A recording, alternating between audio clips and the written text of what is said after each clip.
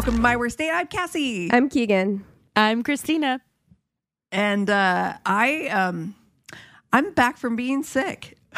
I'm back, yes, baby. we are recording remotely. Kind of a bummer, the first episode of the year. Yeah. We're recording remotely, but we're being extra safe because no one wants the vid. No one wants it. No. I feel like each strain is worse than the last. Oh, and it's just this like... one was bullshit. I'm not trying to go into gonna say it. 2024. I got enough going on without piling on top COVID. No, I've only got a few more weeks, apparently, for Pluto to be fucking with my sign, fucking me hard for 15 years. Yeah. And then it lets me go. So I'm Smooth just sailing. trying to make it. Me. Smooth sailing. It's going to be Release. all gravy from here. I hope. That is my hope and prayer for you. For us all, honestly. I'll tell you what, I have been like in and out of lucidity for like 10 days, I swear. But I took Paxlovid, and when I tell you, Keegan, you've taken it, right? I have not taken it because the last time I had COVID, Anthony had COVID at the same time. He took it, and I swear to God, he complained more about the side effects from the Paxlovid than he did from the COVID itself. And so I was like, I'm not taking that. I'll just muscle through it. Like, I was like, I'm not going to do it. Believable.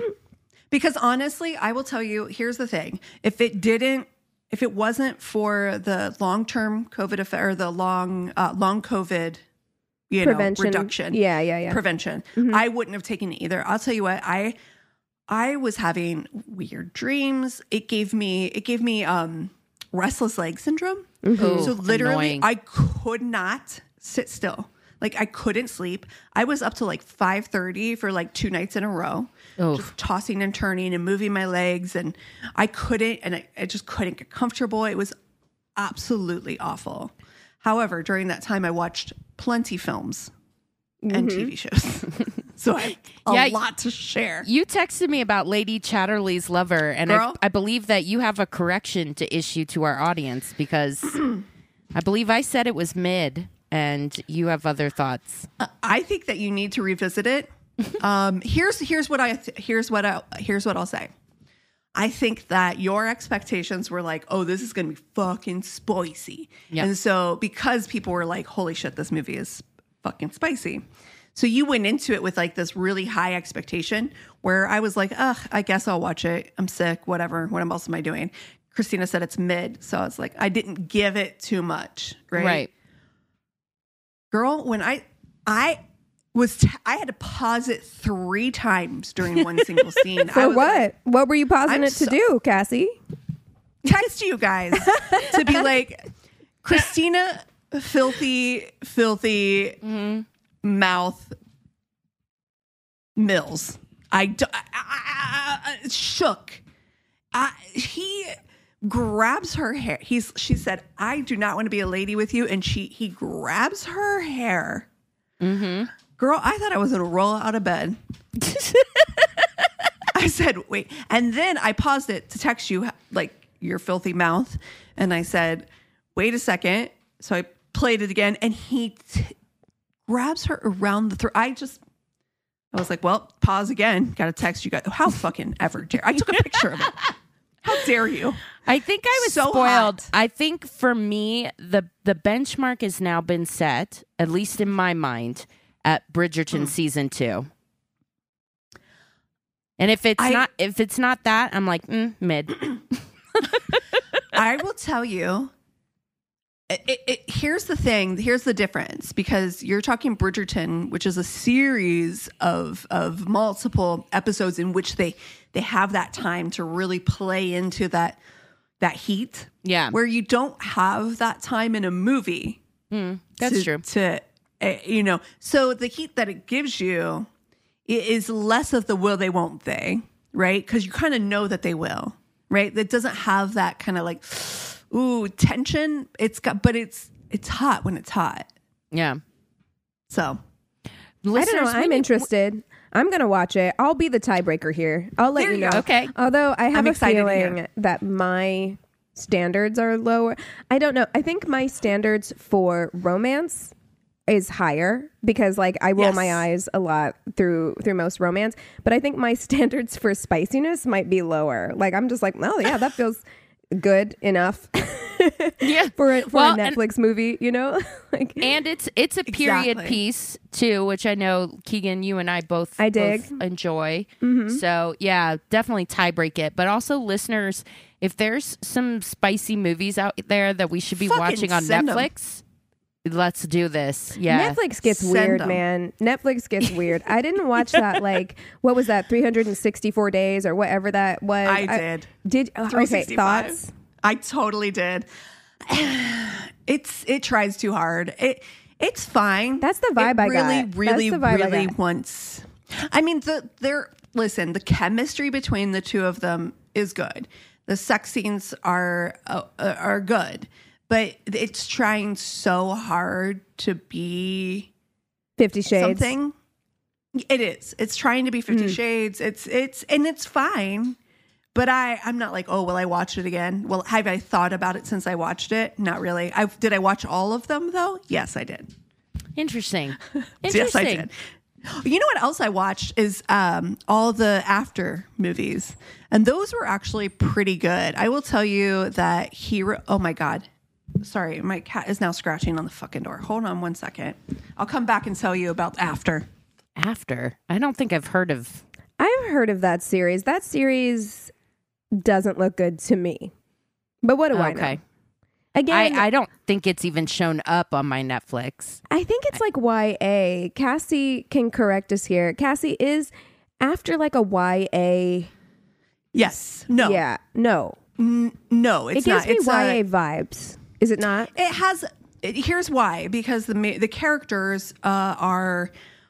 take place like college. It's like first year of college kind of situation, right? Okay. Like it's really so it's that age group, but it's written in it's a spicy romance. Okay, so it is like an adult. Yes, not like an adult XXX, just like an adult X. Okay. It's an adult X. Okay. Maybe X and a half. All right. X and a half. Great. I love this system we've got going on. Yeah. It's not quite triple X, but it is spicy, and the books are pretty spicy, and they are for adults. It's an 18+ genre for sure. It's a TVMA, as it were. But and it's good. They do a good job of kind of building the tension. The latest one is out.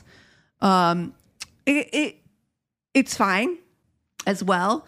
Again, it's kind of all that falling post 50 Shades type situation. He's like the bad boy, right? It's got a lot of that kind of. But where do we find those? Like in the olden days, you used to go to like Showtime After Dark or whatever, right. Cinemax. Well, those were that shit was just straight porn. Like that was porn. Yeah. You were watching porn with the storyline. Yes, I remember because I used to watch those at my friend's house when we were way too young. But like we knew they had it, and so when their parents went to bed, it was like tiptoe into the living room, and the shit that I saw at an age when I was way too young, inappropriate. It was. Okay, I'm going to be pretty graphic, not safe for work. If you're driving with your children, which some people have written to us and said that they do listen with their kids in the car. So maybe fast forward through this and come back and listen when you're alone or put your headphones on. But I was way too young for this. And I was at my friend's house and we put on one of those. And it was this woman who was trying to like get revenge for her husband's murder and somehow got access to, I guess her husband's murderer was in jail and managed to get access to the jail and was in the jail cell and seduced this guy. And the way that it can't be that hard to seduce somebody in jail. No. But Cassie, the way she chose to kill him. So she killed him via poison. And you want to know how she did it? She put the poison on her areolas and he sucked her. How does that not kill her? Don't ask too many questions, Cassie. Wait, but that how does stuck that with not me kill her? forever because I was just like, this is the most, even at that young age, I was like, this is the most out of the box banana shit I've ever fucking seen. Yeah. But you're still thinking about it. It's 30 years you're later. You're absolutely right. Yeah. Can the after movies do that? Can the after movies do that for me? Probably not. And that's you formed a hardcore memory. It's like sense memory. An assault on your brain. Completely. I can remember it like it was yesterday. I know what that woman looked like. I know what her boobs looked like to this day. Can't tell you what the man looked like. Can't tell you at all. No. Nope. Not at all. Oh my God. Hilarious. But that's what I'm looking for. There's got to be an app or a channel that's all like fucking like Skinamax movies. You we can have still the find internet. those movies. Yeah. You can still find the After Dark movies. And like, I know what you're talking about because it is different. Like, you don't necessarily want just porn. No. You want something porn adjacent. Yeah. which was Skinamax. And it wasn't for me. I don't like that. Like, I either want that real sick tension, that like, oh God, like that makes your whole body bubble. Yeah. Yeah. And that to me is what happened, I think, a little bit more. And like you're saying, in Bridgerton, I thought that was great. Me too. I will tell you, I did watch another show that I can't tell you how I feel about it. It was sexy, but I can't stop thinking about it. Okay. And I can't quite grasp what my emotions are coming out of it. Oh, I'm intrigued. And it's called Tell Me Lies. And it's like a 10 on Hulu. I watched it. You did? There's only one season, right? Yes. Yes, I watched that. It is sexy. Mm-hmm. Like it's kind of hot. I enjoyed it. But it also is like, it had some holes for me where I was just like, this. There were things about it where I was just like, this isn't great. But did I watch the whole first season? And was I upset that they didn't have a season 2? Yes, I was. Oh, they're going to, I think. I think they? that's still because up in the that air. was years ago that one came out. Oh, I thought it just came out last year. I don't think so. I think I watched it a while ago. But I don't, and I keep looking because I'm like, do I want to watch the second season? Yes, I do. Even though the first season was like, because they do leave it a bit hanging. Well, here's the crux of it all. There isn't a second book. There's only one book. I see. So, but they left it on a cliffhanger, and they do. They kind of leave you hanging a bit of like, how did this end up this way? Yeah. But it's hard because I feel like it's like, I don't know whether I like these characters. I don't know whether I hate all of the characters or just some of the characters, or if I don't know. It really fucks with your emotions, but it is hot. It is hot. Okay. All right. Yeah. Okay. Well, I got something new because I just finished. Well, because we were in our holiday hole, I finished The Crown, which I didn't like the second half of the season that much. I stopped. I haven't gotten into that yet. I stopped after the episode after Diana died. And then I was just like, I kind of don't care what happens now. Yeah. There's one episode that I thought was pretty good. But yeah, overall I was just kind of like, meh. But Gilded Age season 2, loved. All right, I have to watch it. I started it, and I actually almost started it the other day, and I was like, again, for the third time. I've literally watched the first episode no less than 2.5 times. It's very, if you didn't like Downton Abbey, I don't think you'll like. Yeah, I love Downton Abbey. It just takes loved it. It takes a minute to get into, because at first I was like, really didn't care about Cynthia Nixon's character. I was like, what is this? It's very weird. But then by this season, she made me cry. Tears. Okay. I just felt like acting was not good. PMSing. Oh, but okay. To be fair. You want to know what I've been doing with my holiday break? What I've been watching over my holiday break? All of the Friday the 13th movies. I have seen the first 5 Friday the 13th movies. Merry fucking Christmas. Jesus. I love this for you. Actually, Keegan, I love this for you. You know, so much. Listen, I love it for me too. These movies are so formulaic. They are not good. But there's something weirdly comforting about that. Like, you know, someone's going to die by getting stabbed from underneath a bed. That's going to happen. Obviously. There's going to be boobs within the first 15 minutes. That's gonna If there's happen. not, is it even a Friday the No. Friday the 13th movie? What I didn't realize was that Jason, I had to keep watching because I watched the first one, right? Yeah. And then I watched the second one. And in the second movie, Jason doesn't have a mask. He just has like a burlap sack tied around his head. Oh, that's right. So I was like, oh my God. I have to keep watching these movies because like I need to know when the mask is introduced. It's not introduced till halfway through the third movie. And then I was just by that point I saw that Corey Feldman and Crispin Glover are in the fourth movie.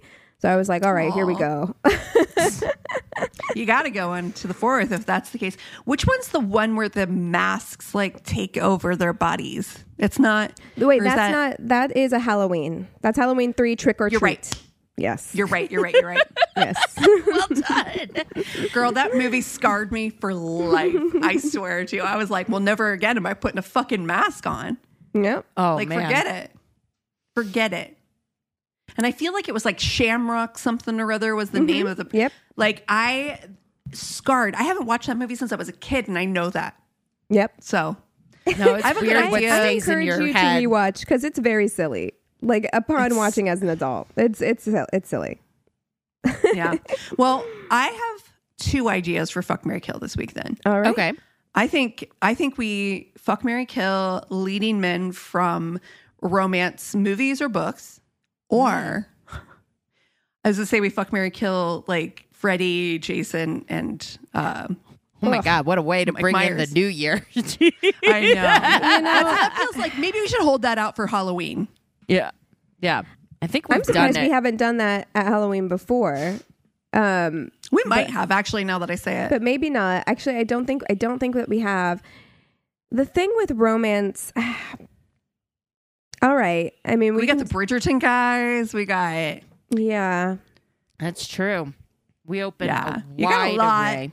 'Cause you You got know what? big. We got Okay. that book we read. We all read. Wait, Keegan.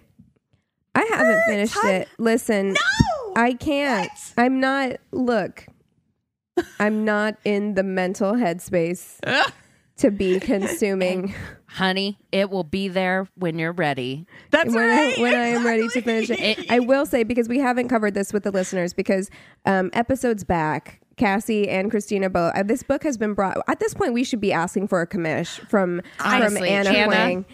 Yeah. Yeah, we should be asking for a commission because Cassie brought it up because she was the first person to read it, and so then Christina read it and was, endorsed. Number 2. Highly. And Double so endorsed. I got it because I have Kindle Unlimited, so I was like, let's see what this is about. I can say it is one of the better romance, because you know how I feel about like romance erotica books. Yes. Is like I end up rolling my eyes through all of it, and yes, there are tropey things in this book. There have to be, because that's just part of the genre. But it is actually pretty well written as far as like having a real structure to the book. Yeah. The characters I feel like are pretty well written, pretty well rounded. I know who they are. I know what they do. I know what their family lives are like. That's something Somewhat you can't always believable, say. too. Yeah, they're believable. And then the sex scenes. Yikes. They're if you're looking for spice, if you watched Lady Chatterley's Lover and you're like, not enough, you can pick up this book. It I was is like, called should Twisted. I reread this book because it was hot. Yeah, Yeah. Twisted Hate. First of all, we haven't even mentioned the name of the book. Twisted which Hate. we should do. Yeah, Twisted Hate. Oh yes. Yeah, Twisted and Hate. so it is a enemies to lovers book. I did read half of it in like a day, and then I didn't pick it back up because my life has just been spinning out of control, and so I haven't had the opportunity.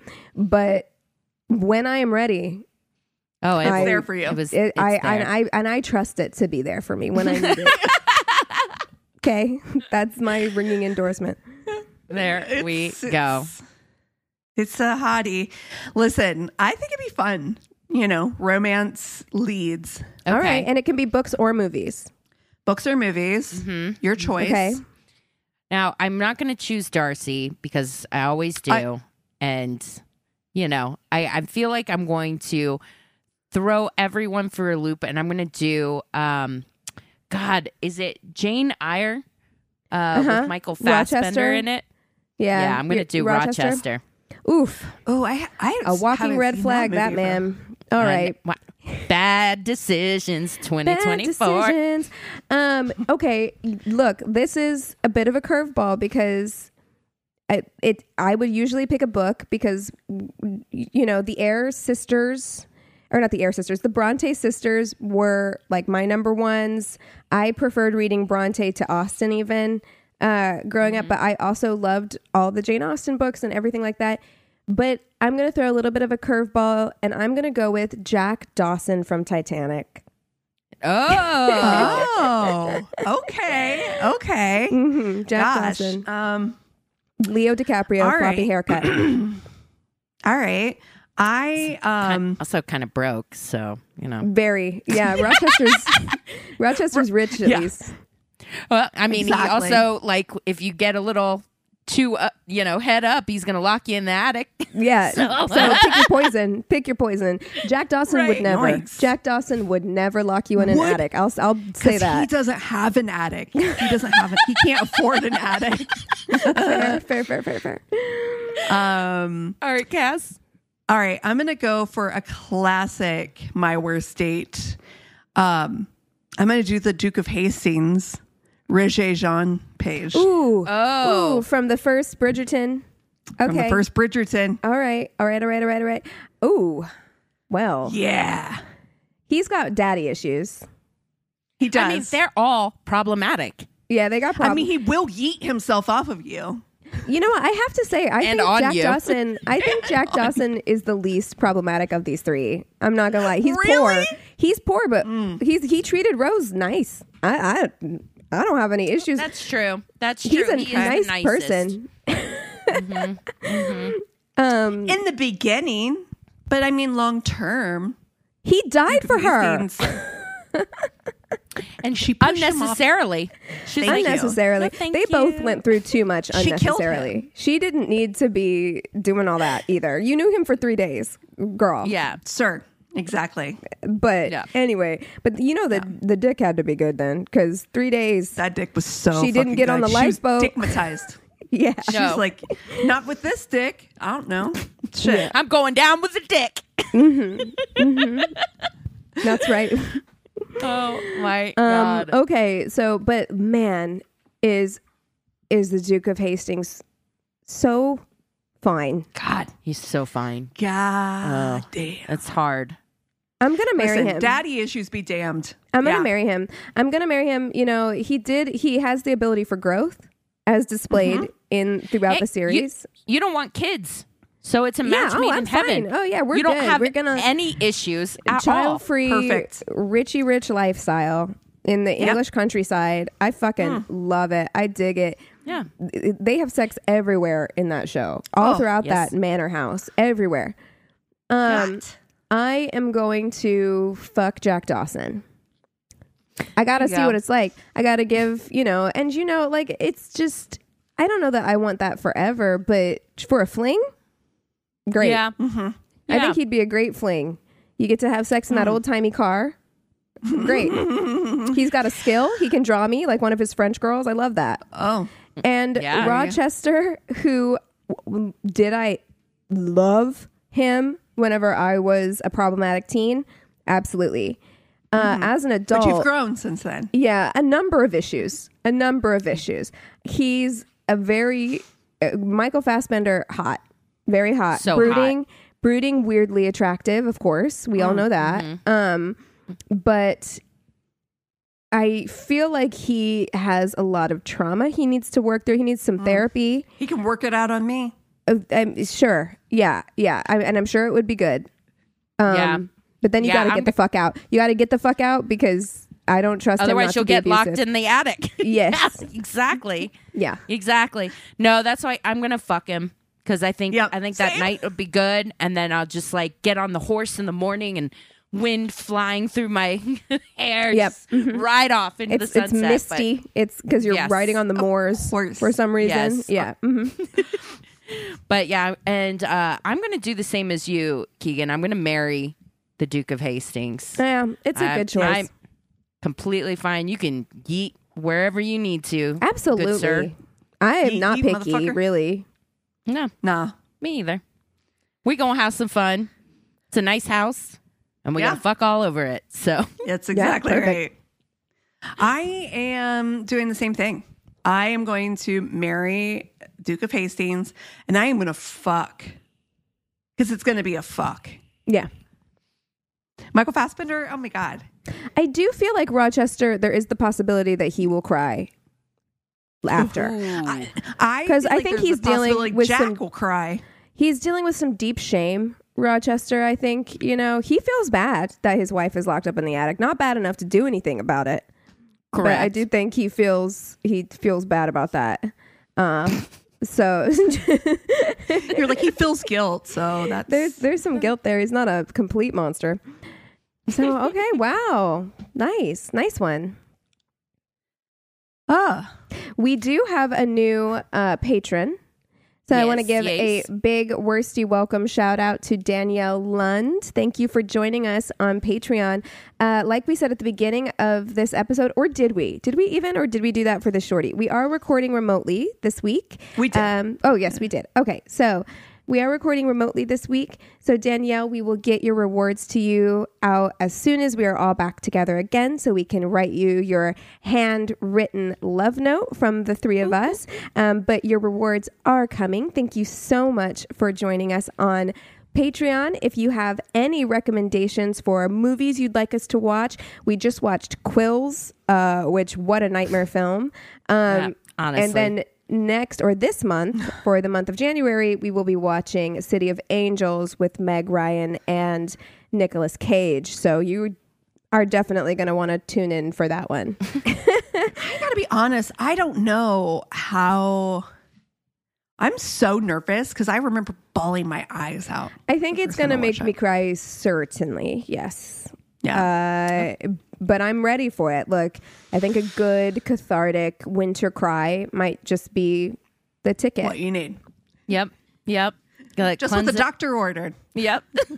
Well, you guys want to take 5 and then we'll come back with stories? That sounds good. And we're back. All right, Christina, kick us off with stories. Okay.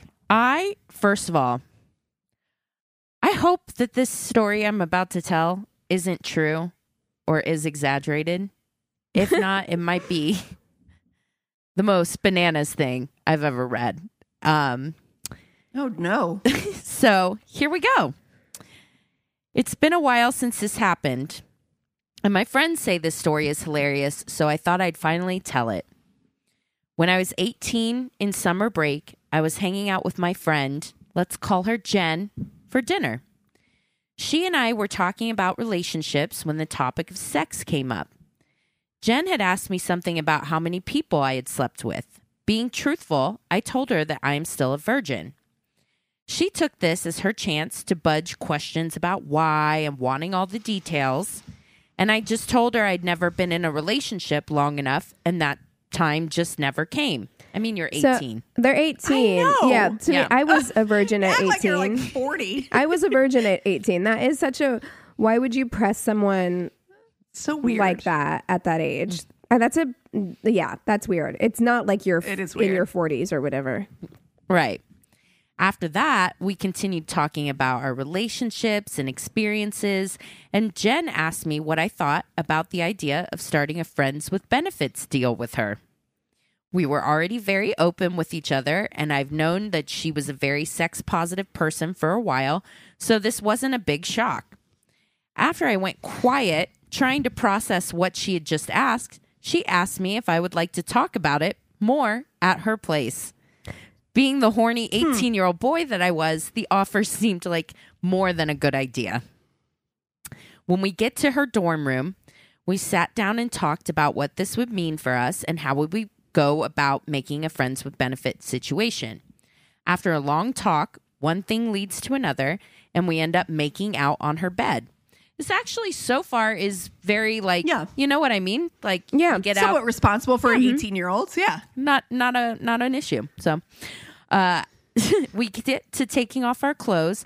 I remind her I've never done this before and don't know what I'm doing. Jen reassures me, saying she can do most of the work this time. All she needs me to do is do as she says and to let her know if I'm ever not okay with something.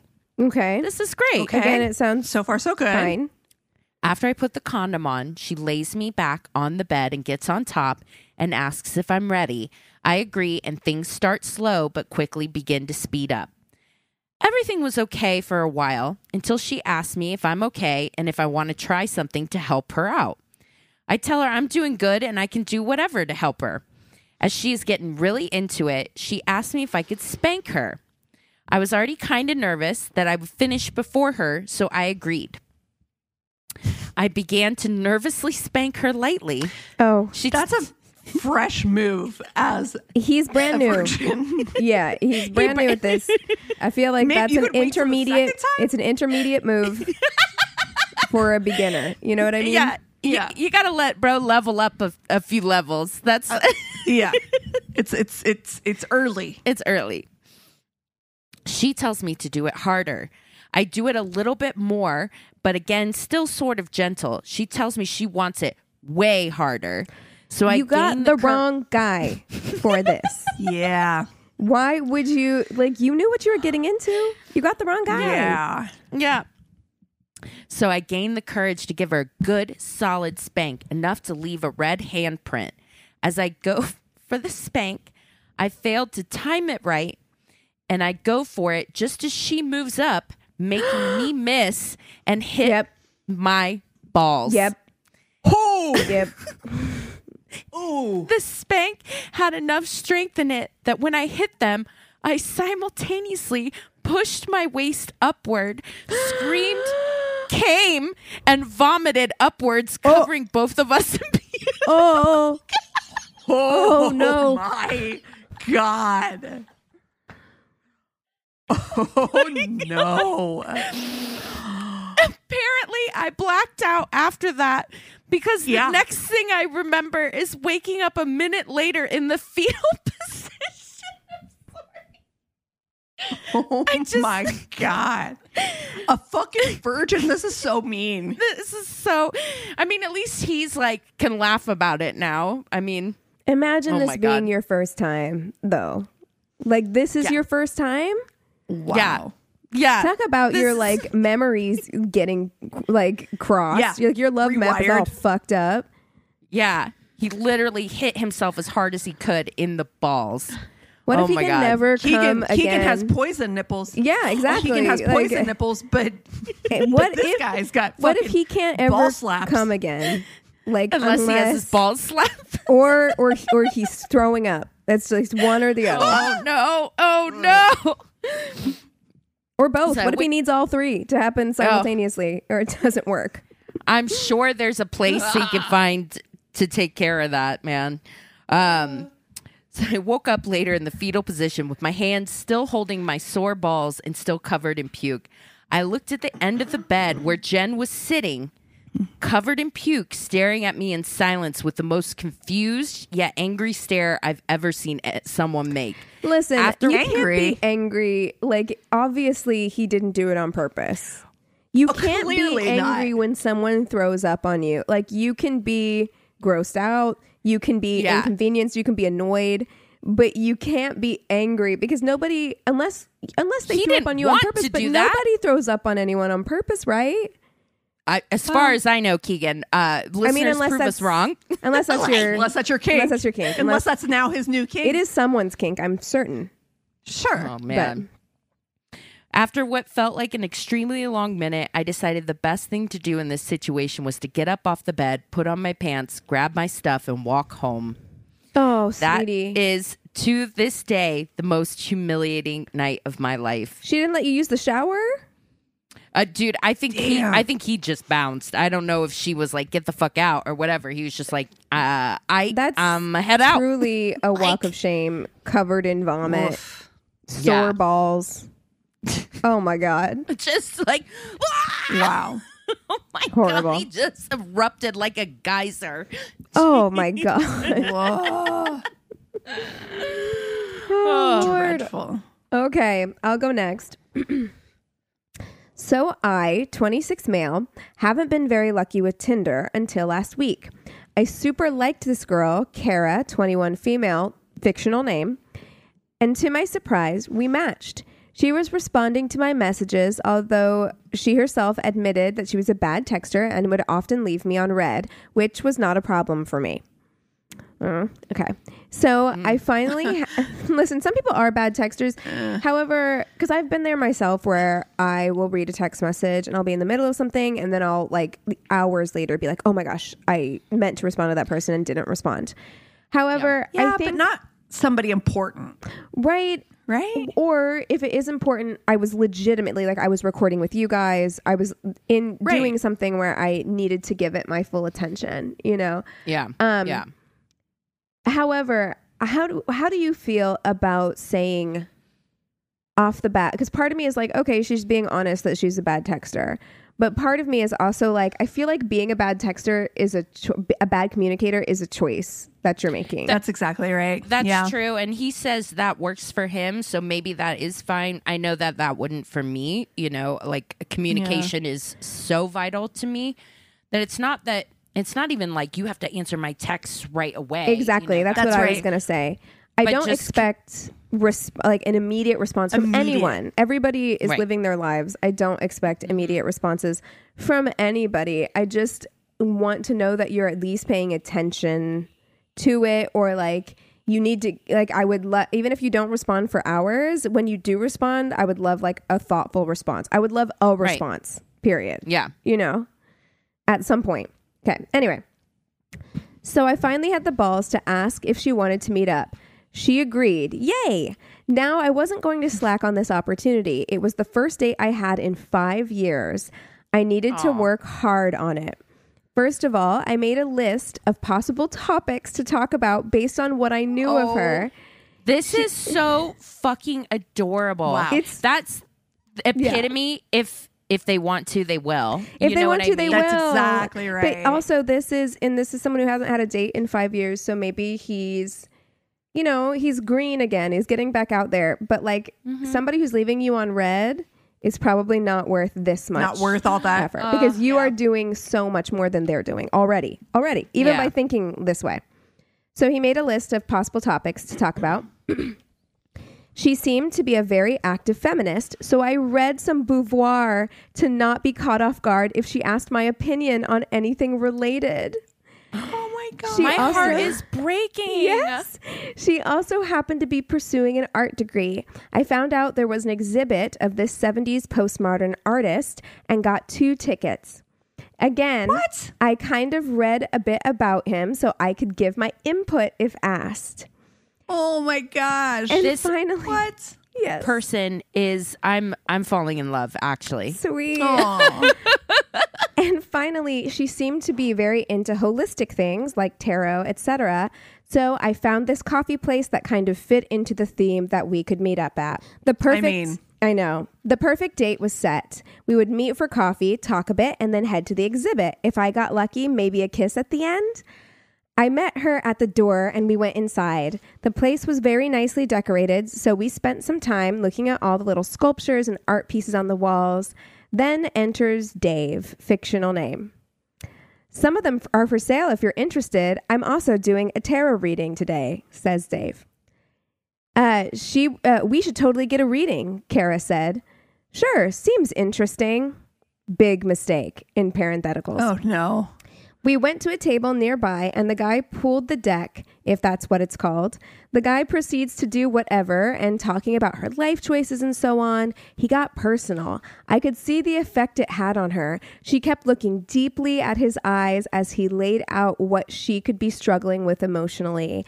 I felt kind of left out, to be honest. Time went by and they're still talking about life, relationships, etc.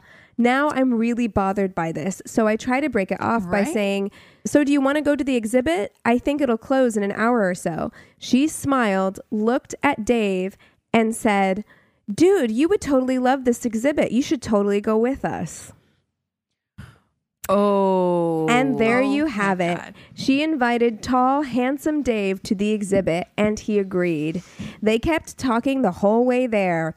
At the door, I pretended to take a phone call and left saying that there was an emergency. She said that it was a bummer, but didn't seem very sad about it. I went home and cried in the shower. I've never felt so useless in my entire life. This dude just snatched my date away, and all I could do was watch it. I didn't have very high expectations for how the date would end, but holy shit. Oh, dude, one thing I can say for sure is someday he's going to make somebody feel like a fucking queen. He's not the problem. She's the problem. No. Yeah. Yeah. It's not you. For sure. The amount of effort that he put in and thoughtfulness, he's just going to make an incredible partner to whoever gets to spend time with them. And the right person. I know. I just want to go give him a hug. He went home and cried in the shower. Oh my God. We've all been there. Baby. Shower cries are, there's We've something all else. been there. Yeah.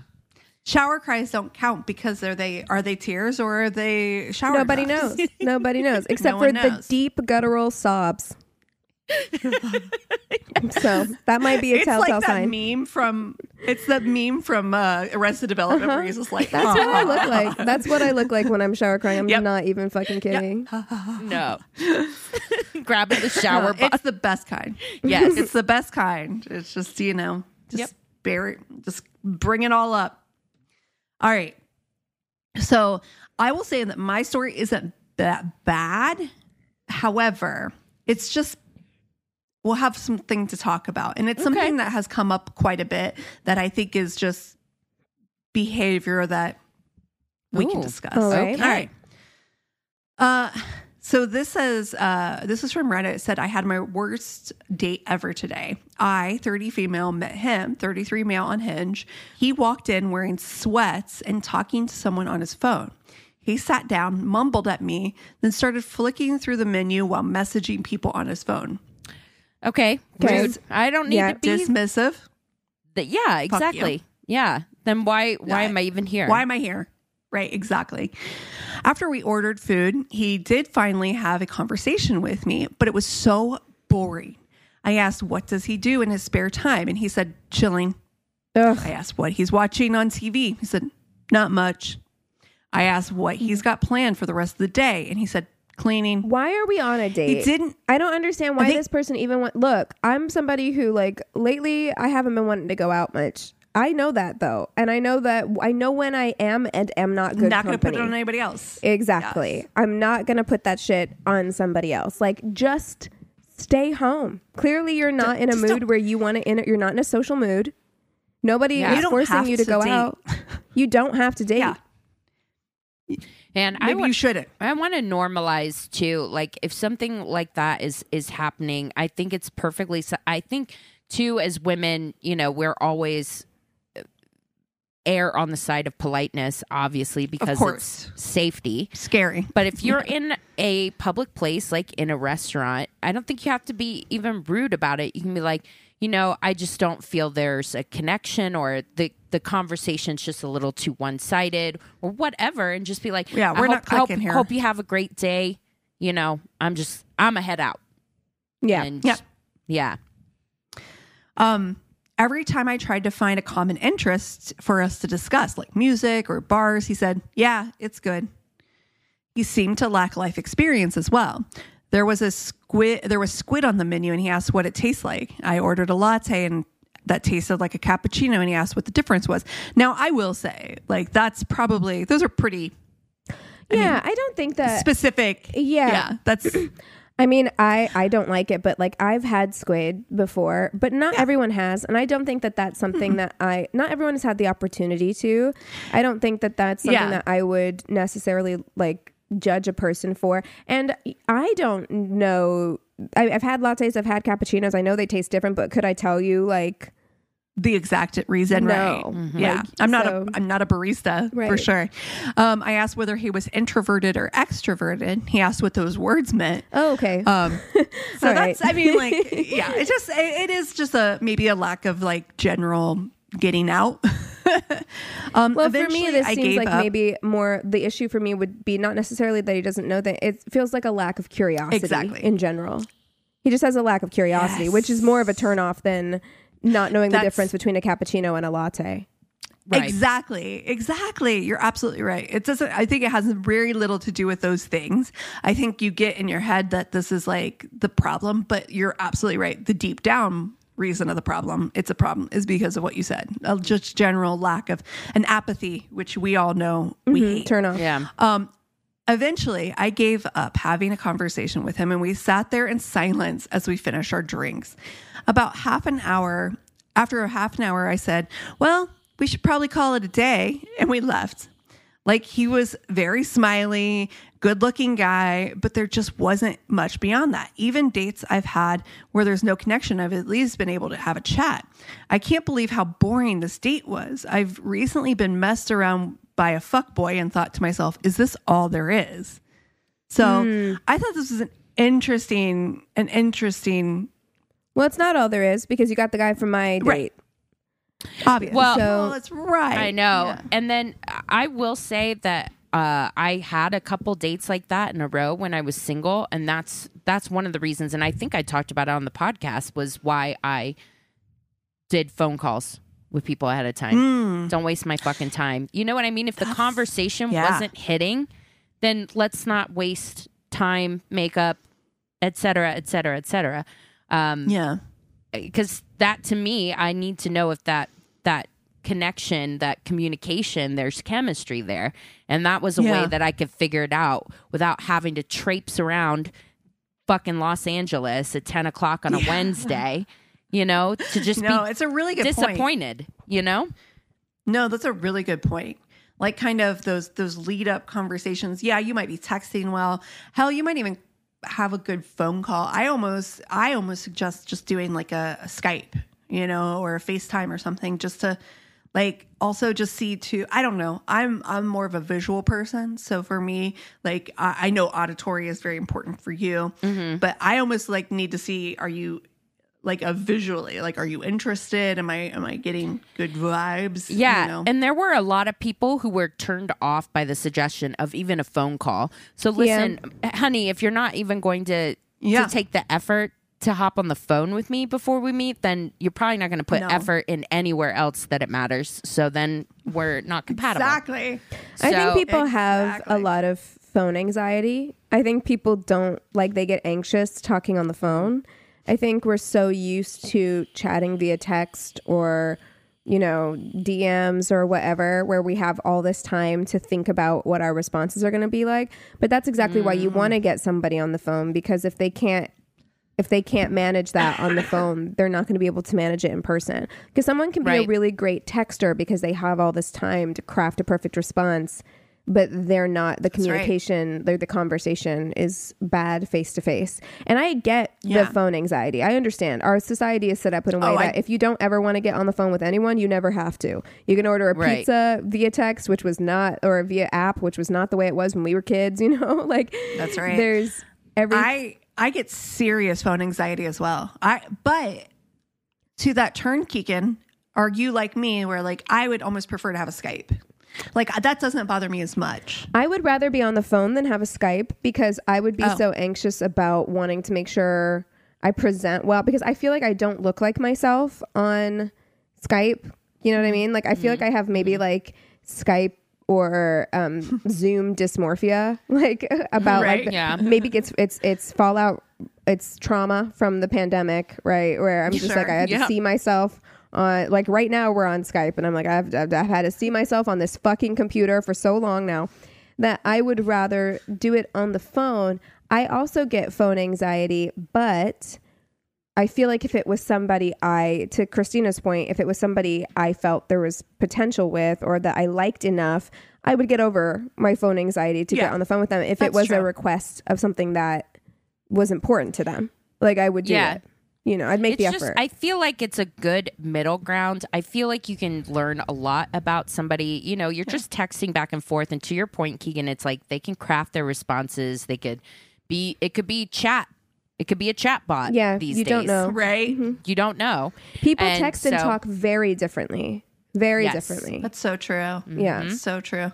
No, that's a really good point. That's honestly, that was kind of my thought about this date in general. It's not that it was like an awful date, the worst date in the world, but it was just like that kind of thing keeps happening where we keep seeing that like, oh, this guy just wouldn't talk, or like just short answers. Well, and I think that's they're talking in text, right? You know? Yeah, I think we talked about that a couple of episodes ago, where that is my fear, and I always worry about coming across like curmudgeonly or old lady like about like technology or whatever. But I guess and I don't mean to, I never mean to, but I think that my fear is like we are losing our ability to focus and communicate. And I think that that's everyone. I don't think it's specific to a certain generation. I think if you wire your brain for long enough to like only be paying attention to a 1 minute TikTok and then you can scroll if you get bored, or being on Tinder where you can just swipe until whatever, you know, I feel like we are wiring our brains to only be able to take in so much at a time.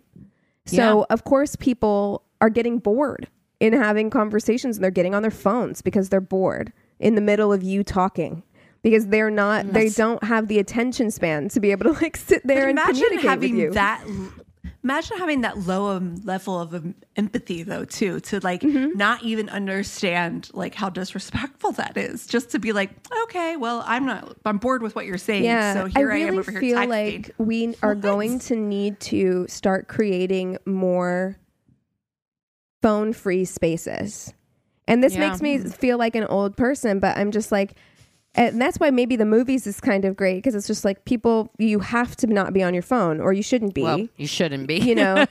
And like, but we should be creating spaces where it's just like, all right, when you're in this cafe, you're not allowed to have your phone, or like whatever it is, because I think we need to build that muscle back up for us as a society. It's not just any one group. It's like all of us, especially with the pandemic being our only lifeline, being social media, our phones, our computers. It was our only way to access our friends and our loved ones. Like, I think our brains are fucked. Like, really. Yeah.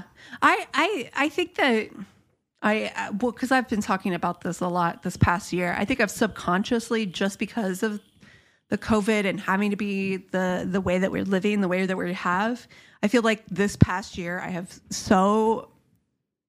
and not even like trying, but just have like stopped doing. I just don't care anymore. Oh, it's awful. It's terrible. Don't care. Like if we're I don't care. I'm struggling with that I can't care. A very real way. It's something that maybe I would like to say that I would hope to change in 2024. But like I said in the shorty, I'm doing a real Jesus take the wheel situation with my whole life at this point. But I would like that to change for me, because I think as a result of the pandemic, and then also just some life stuff that I've had going on in my own life, like I have so much anxiety about leaving the house for any reason, really. And like trying to communicate with people, I get a lot of anxiety about if I have to meet, especially if it's like, if I got to meet somebody one-on-one, I'm always like, what are we going to talk about? Is it going to be awkward? Are there going to be lulls in conversation? Am I going to sound stupid? Like, and these are things that I think have always existed on some level, because I think they're very human impulses, but not ever to this degree. And I think it is something that is more common than we're really talking about as a result of lockdown. Yeah. But I think that myself personally, having disassociated myself with so much social media and kind of having an apathy toward that fakeness of it, is maybe like, I kind of almost feel as like the first step to kind of pushing out and going out, because I think you're absolutely right. I've also had that same anxiety about like leaving my house, you know, and, you know, just kind of like, well, because social media doesn't feel good either. So then you're just in a state where you're just like, okay, nothing feels right. And like, what do you do whenever that's the case? Because it's like interaction. This is the interaction in the real world is causing me anxiety. Interaction online is causing me anxiety. You know? Yeah. But like I said, disconnecting from it. Like, for example, I texted you yesterday, Keegan. I was like, do you want to go to Iliad, which is like a bookstore here in LA. That's really cool. And it was cool because I actually was like, I think, well, first of all, I've been trapped in my house. I have that strong don't tell me what to do situation where, oh, you're sick, you can't leave. So I went out you've never wanted to leave so badly in your whole life as when you're not allowed to. Yeah.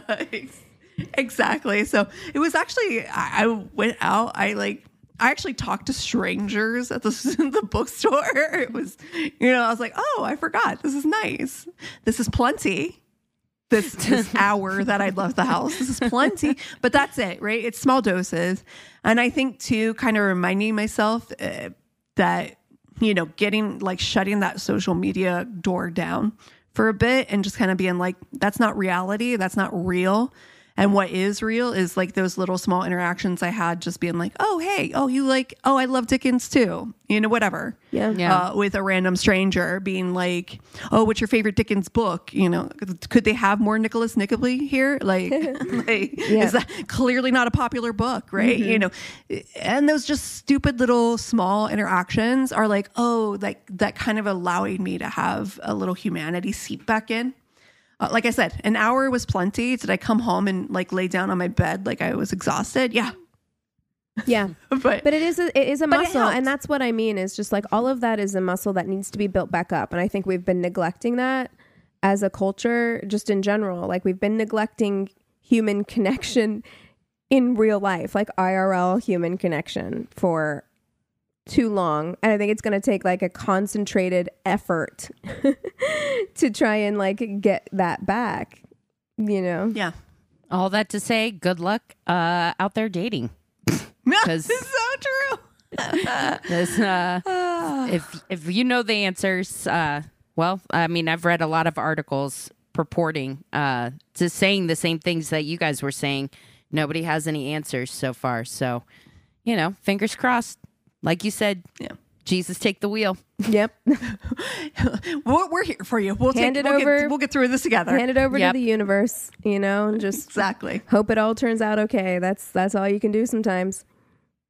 Yeah, it will. I think I saw a TikTok that said that their 2024 motto was going to be, the fuck that got to do with me.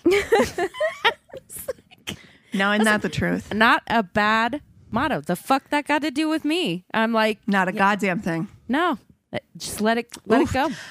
I'm gonna write that down on a post-it. Feel that, right? Calligraphy it. Cross stitch it. Yes. Cross stitch that in a pillow. Yeah. Good reminder. Well, you guys want to take 5 and then we'll come back with the tainted love? Sounds good. Let's do it. Cool. And we're back. All right. That was very, very high note for what I know is going to be a very sad story. Yes. So I want to preface this tainted love with a very serious, very strong trigger warning for domestic violence and also drug use, if that's something that triggers you. One of the things that I stumbled upon when I was, just searching through all the different streaming channels was this documentary called The Fire That Took Her on Paramount Plus. And I have to say it is one of the most disturbing things I've ever watched in my life. So I'm going to tell the story here because I think it's very, very important. And then you can decide if you want to watch. But I personally really hate that I've seen it. And I will never, ever forget it or be able to unsee it. And it was very powerful to me. So I'll just dive into the story because I think that there are important things that we can talk about and take away from. And so, yeah, I'll just dive in. At a busy Speedway gas station in Gahanna, Ohio on August 2nd. Oh, my God. Yeah, 2015. Bystanders were horrified to witness a man pour gasoline on a woman and set her on fire. The couple was seen arguing before the woman went to sit in the grass behind the station. Moments later, the man approaches her with a lighter as she tried to get away. A panicked 911 caller alerted authorities, who came quickly, and another bystander helped with a fire extinguisher. The woman, Judy Malinowski, was barely alive. Holy shit. Police immediately followed to the hospital to interview the man, Michael Slager, who witnesses identified as the perpetrator. He claims that they had just filled up, and Judy, his girlfriend, must have gotten gas on her. When she asked for a cigarette and he went to light it, she caught on fire. However, police there were witnesses. Yeah, sir. You dumbass. There was like tons of people who saw it. So, for one, her clothing was so badly burned, and it was mostly concentrated on her back. And the flames were so brutal that there had to be more than just a small spill of gas. Also, the whole incident had been witnessed by people who saw him pour gasoline on her, then come back with a lighter. Finally, the whole incident was captured on video camera because they were right by an ATM. Oh. So Michael changed his story then, and this is the reason why I say be very fucking careful if you are to watch the documentary, because you will see it happen, and it's extremely upsetting.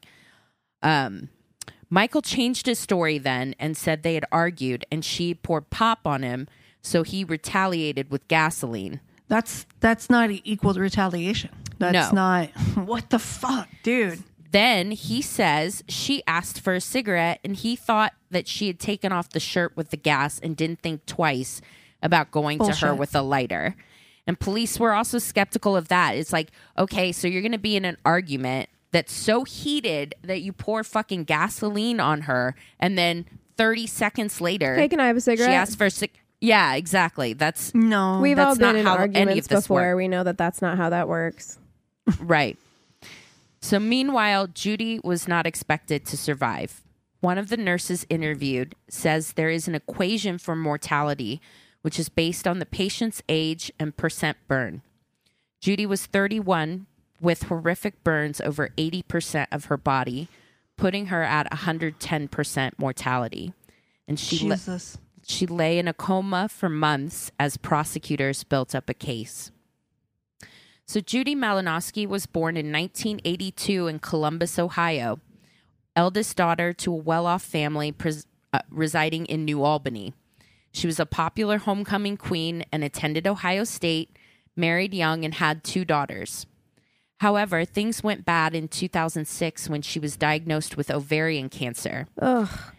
She had to have a hysterectomy, and after the surgery was prescribed opioid painkillers. Yep. So devastating. I hate this. I know. Like so many other Americans, she became addicted to the prescription.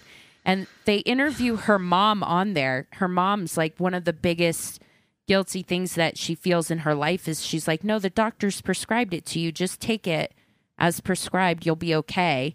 And of course, like, well, why wouldn't you feel that way? We were all brought up to trust doctors, to believe what they say. They know more than you. You didn't go to medical school, you know. And as we know now, of course, like the pharmaceutical industry, and in particular, the people who are manufacturing opioids really downplayed the Sacklers. Yeah, the Sacklers. They very much downplayed the addictive properties of these drugs. Yeah. Like we just didn't. We had no way of knowing. Of course, you would say take it as prescribed.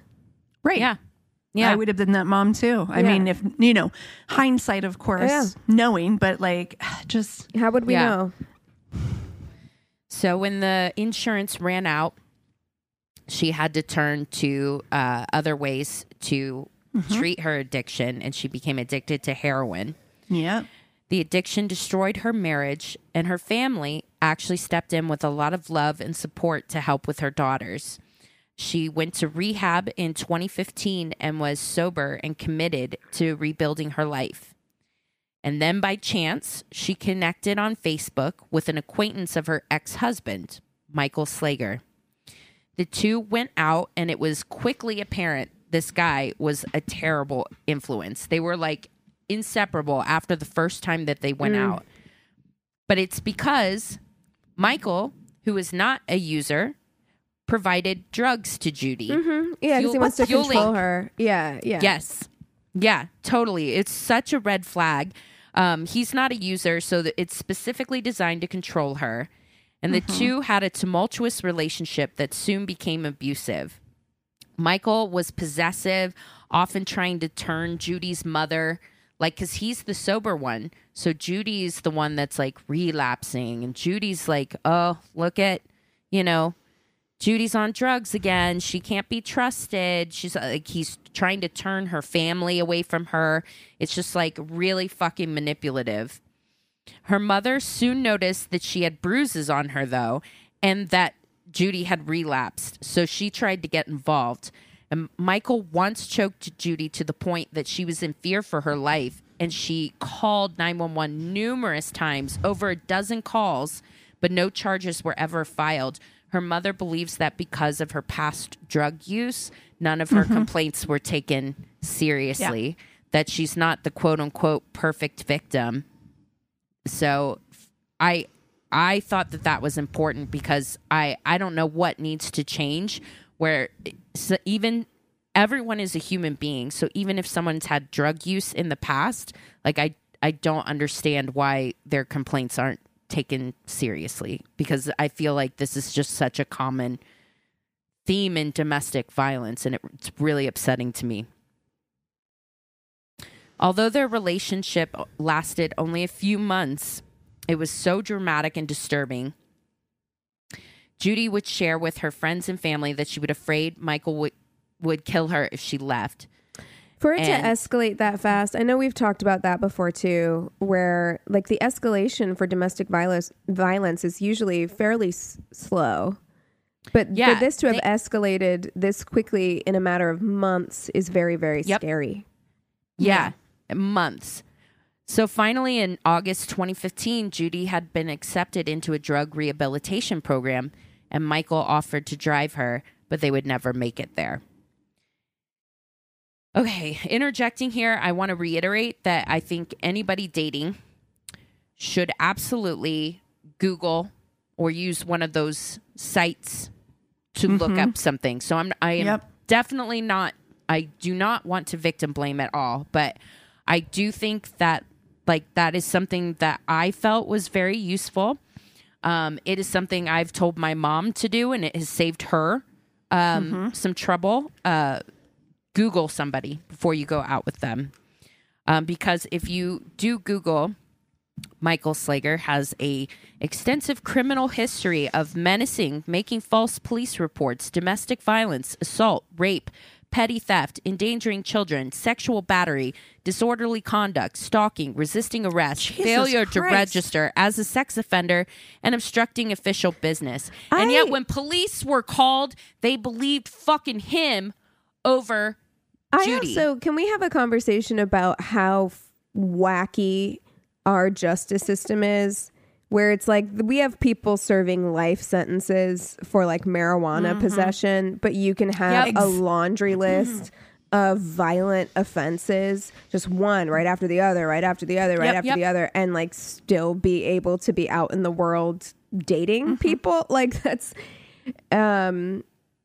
just what is going so on. Fucked. It just feels like it just doesn't make any sense. No, it doesn't. And now prosecutors admit they were intentionally stalling as they wanted to pursue the death penalty against him for murder. However, Judy woke up. Shit. Despite having severe burns over 80% of her body, she was taken out of sedation to confirm to police that Michael had purposely set her on fire. So she's in extreme pain.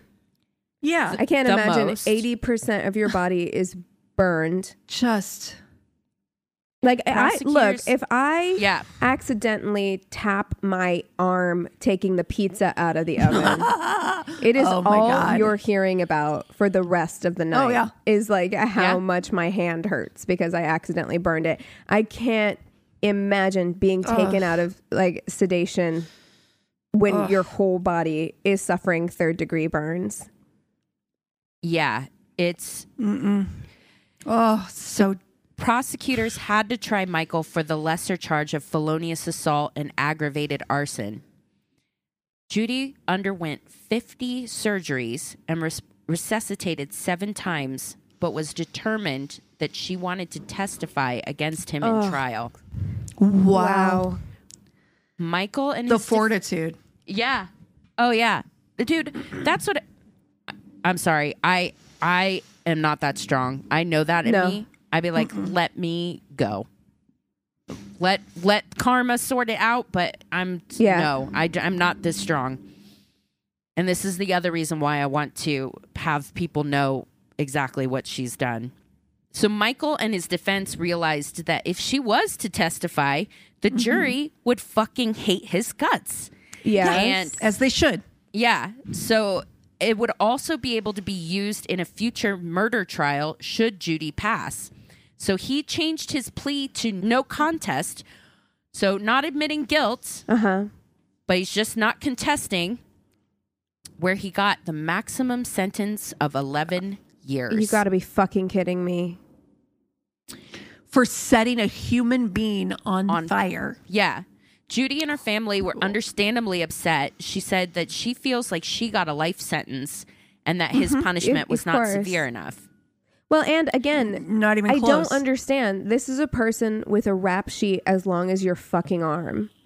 So he does, it's escalated clearly. Escalated until he's done something this heinous.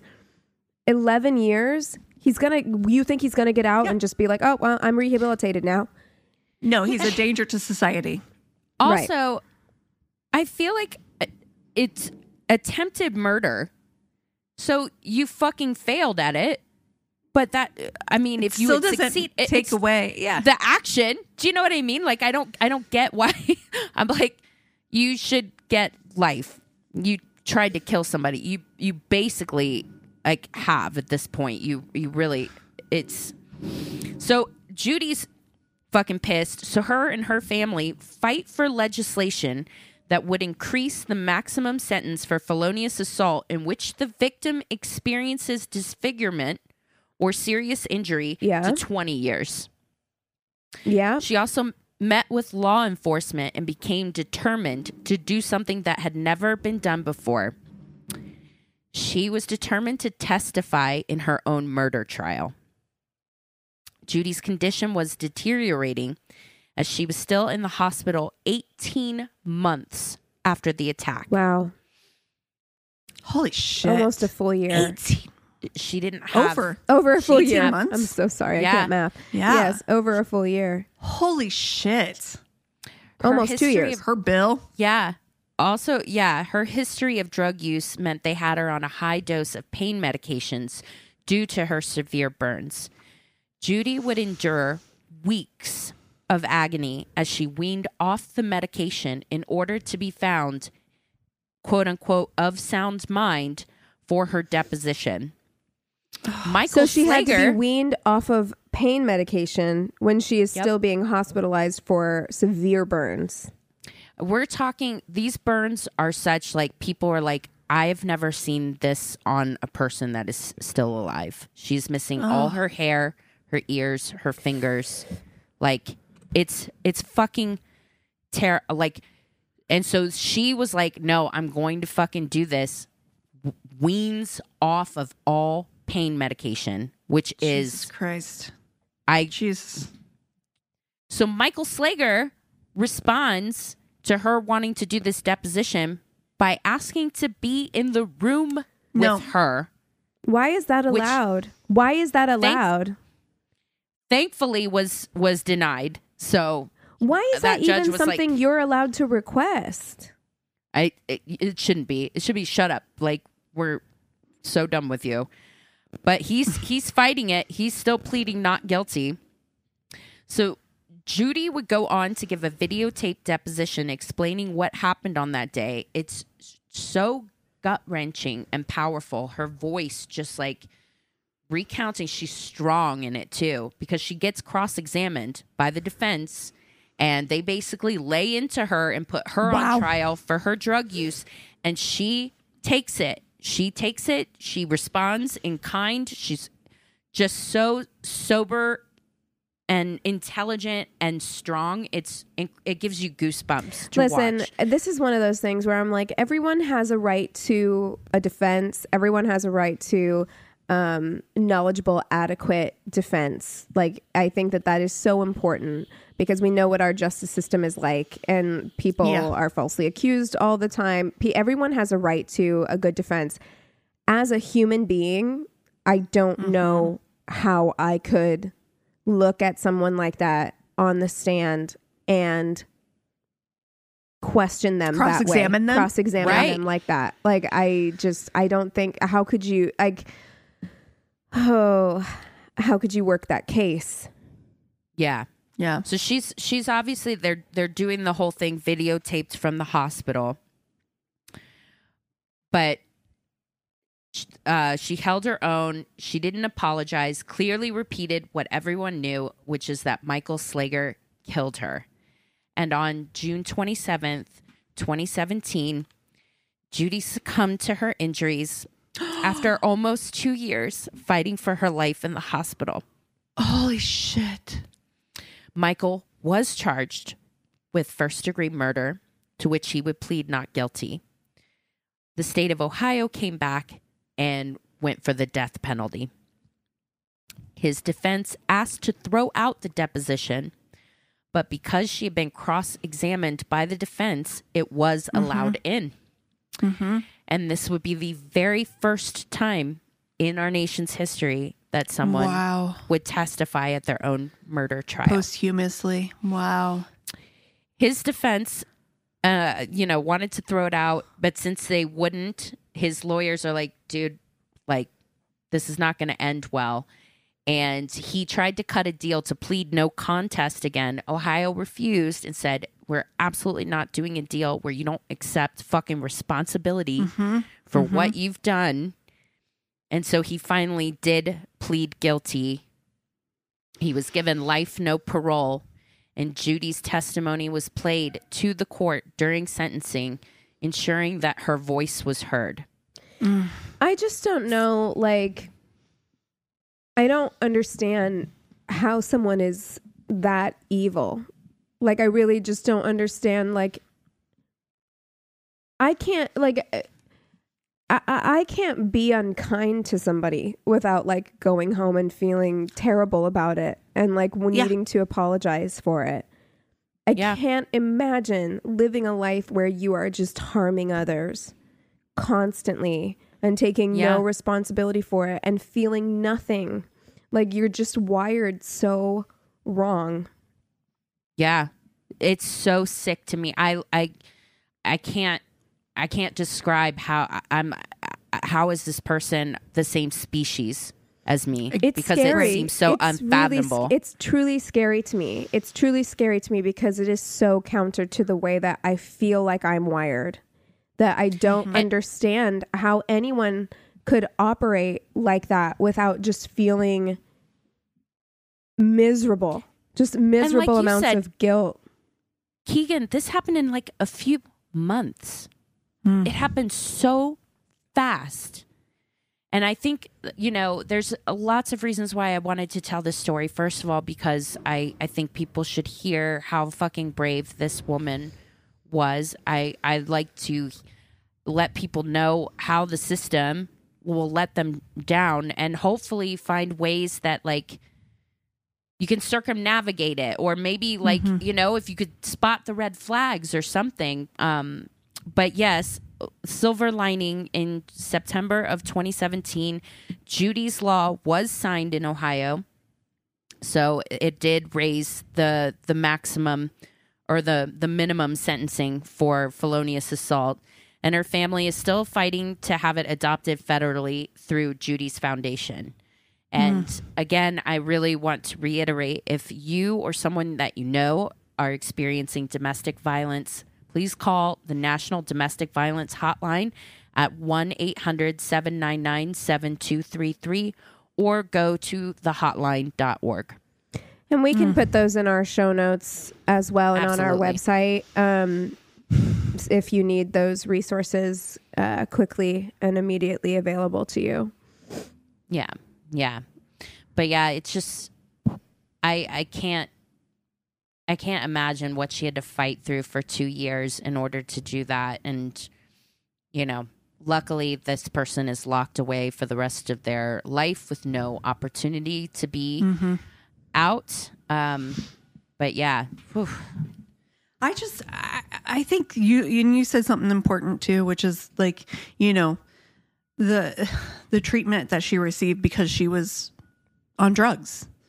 And it's just, I mean, this isn't less of a human because our system got them addicted to something that they have no control over. Well, and even if they'd made a series of choices that led them to a place in their life, it doesn't mean that their life has less value just because of that.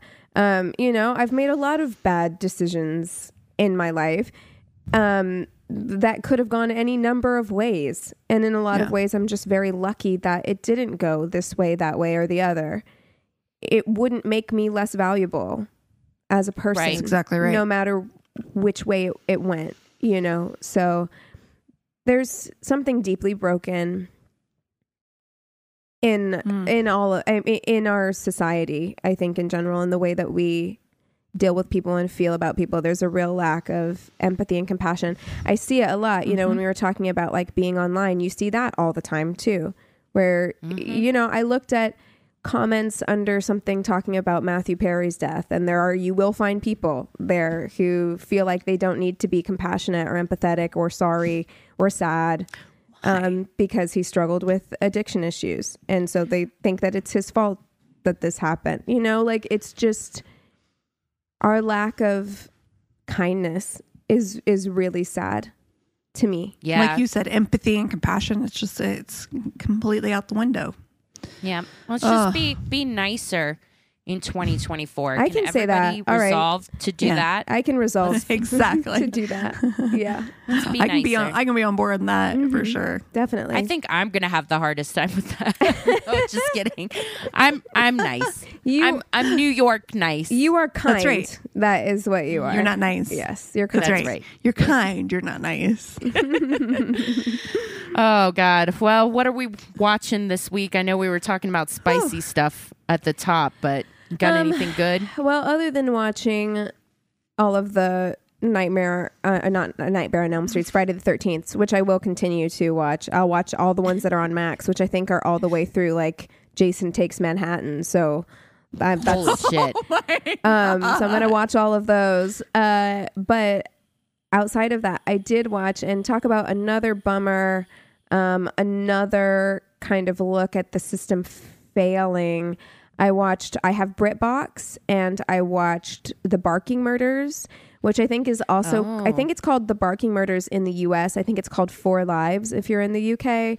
But it's a 3-part series. And I think that My Favorite Murder might have covered these murders at some point. So if they sound familiar, would be a good Tainted Love to do. What was it called again? The Barking Murders. Here yes, in the US. Yeah. It's Stephen Merchant, who, if you know Stephen Merchant, like tall, lanky actor, he plays Stephen Port, who was a serial killer in Barking, who he was a gay man who murdered gay men, and it was so blatantly obvious that they had a serial killer because all of these men were dying in the same way, in the same area, all gay men. But police refused to link the murders, which of course allowed more people to get killed. Is this the one where he gets caught because he was trying to stuff them down like a... No, that's Nilsson. Yeah, that's Dennis Nilsson. Yeah, this is a different guy. And this is, again, it's a dramatized, it's not a documentary. It is a dramatized show, 3-part series. But they do a good job, but it will make you feel rage. It makes you feel so much rage for these families who are saying like, you know, that doesn't sound like my loved one. I don't think this feels like you need to look into this. This other person's now gotten murdered in the same way, and or has now died in the same way in the same place. Right. I think these are connected, and just watching them get shut down over and over again and again. How many? So frustrating. We don't value certain lives. Like there are just certain lives that we value less. You know. Mm-hmm. Well, you look at. I mean, there's so many examples. I mean, the story I just told, that one, you know, when it happens to gay people, the missing Indigenous women in Canada, Atlanta child, like Killer, that one. It's always this like this idea of like the perfect victim, and if you don't fit into that very, very narrow box, it's frustrating. It's not right. Right. Yep.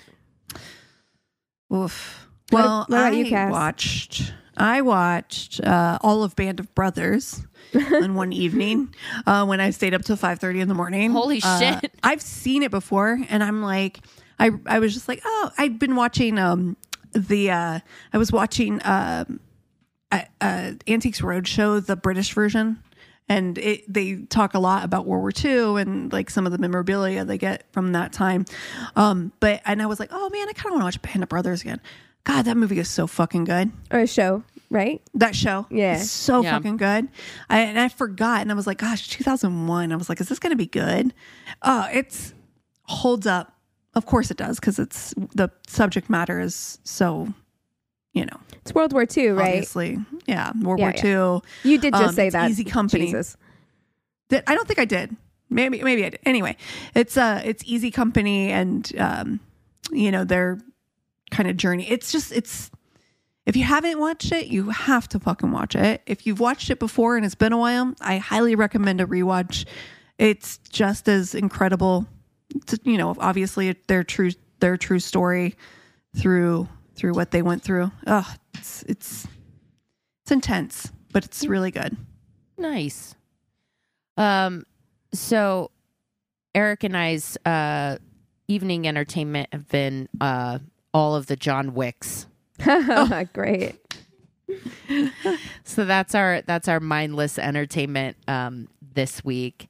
I have to say, we were talking during the first one. I was like, I know why this movie is so successful, because I was like, there's no girl or guy watching that is going to be like, oh, you're going too far. I'm like, they killed the cutest dog you've ever fucking seen. And like, his wife died and sent him this dog to help him deal with his grief and heal.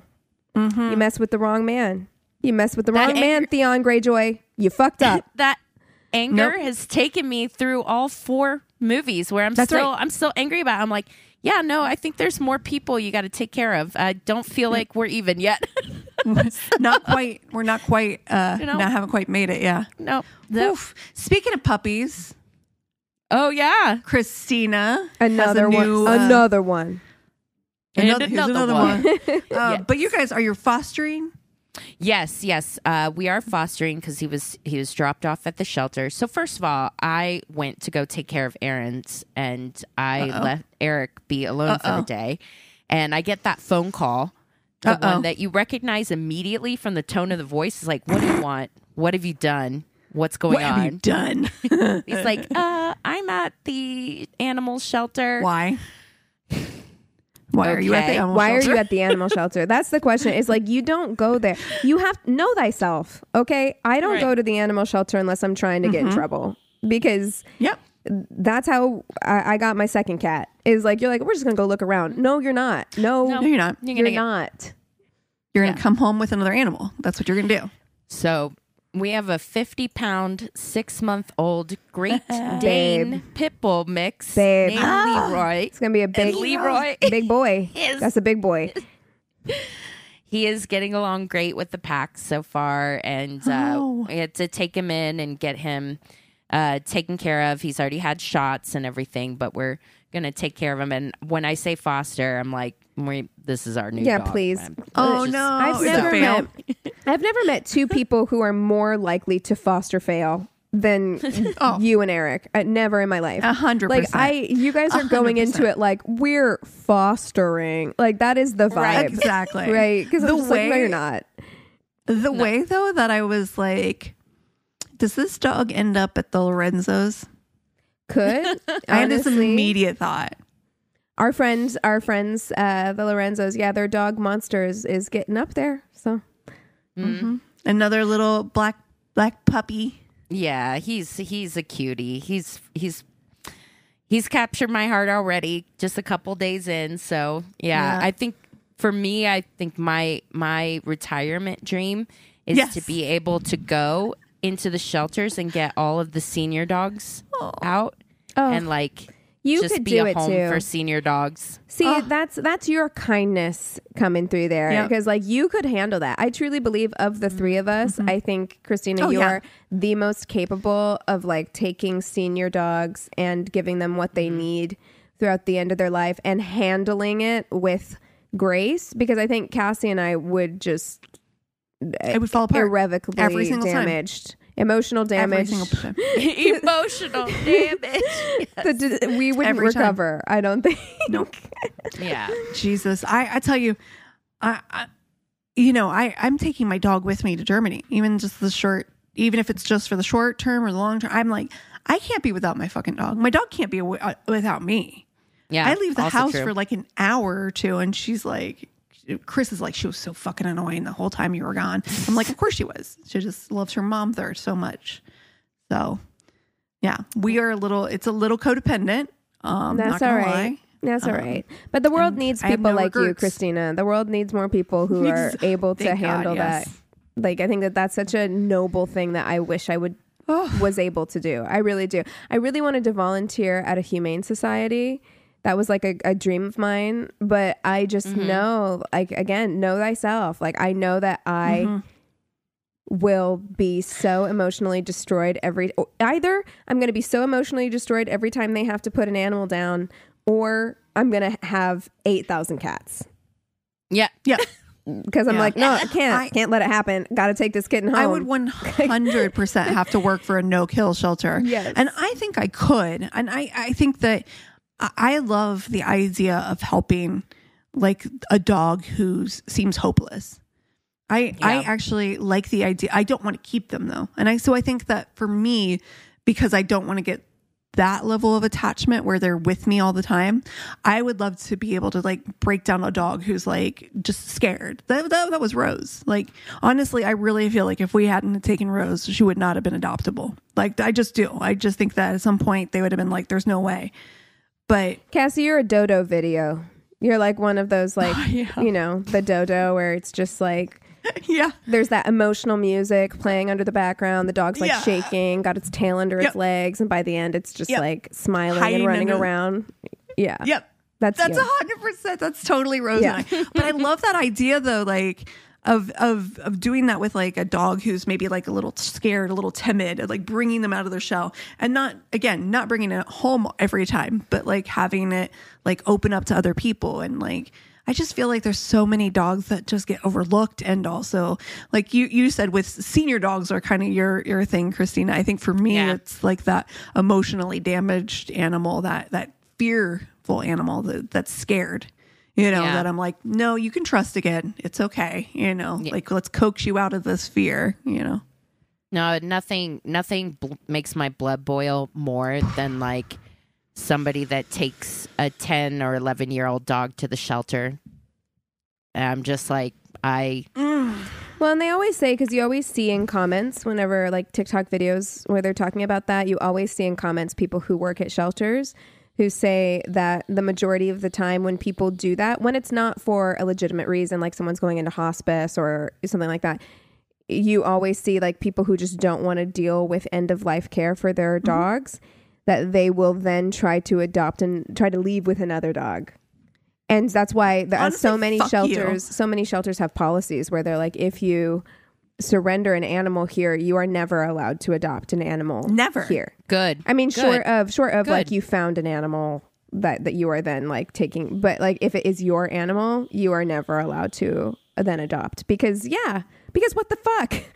I think you should be on a list. I think you should be on a fucking list of never adoptable, unable. And I think it should be shelter wide. Like you can't shelter hop. Like I don't want to see you in the whole like state. Do like an FBI database or something like that. Yeah. That's right. You're on a watch list. You're not now, allowed to adopt any shelters in Colorado now, bitch. No. Yeah. Wow. Now I know what I'm going to be fighting for. I love this. All right.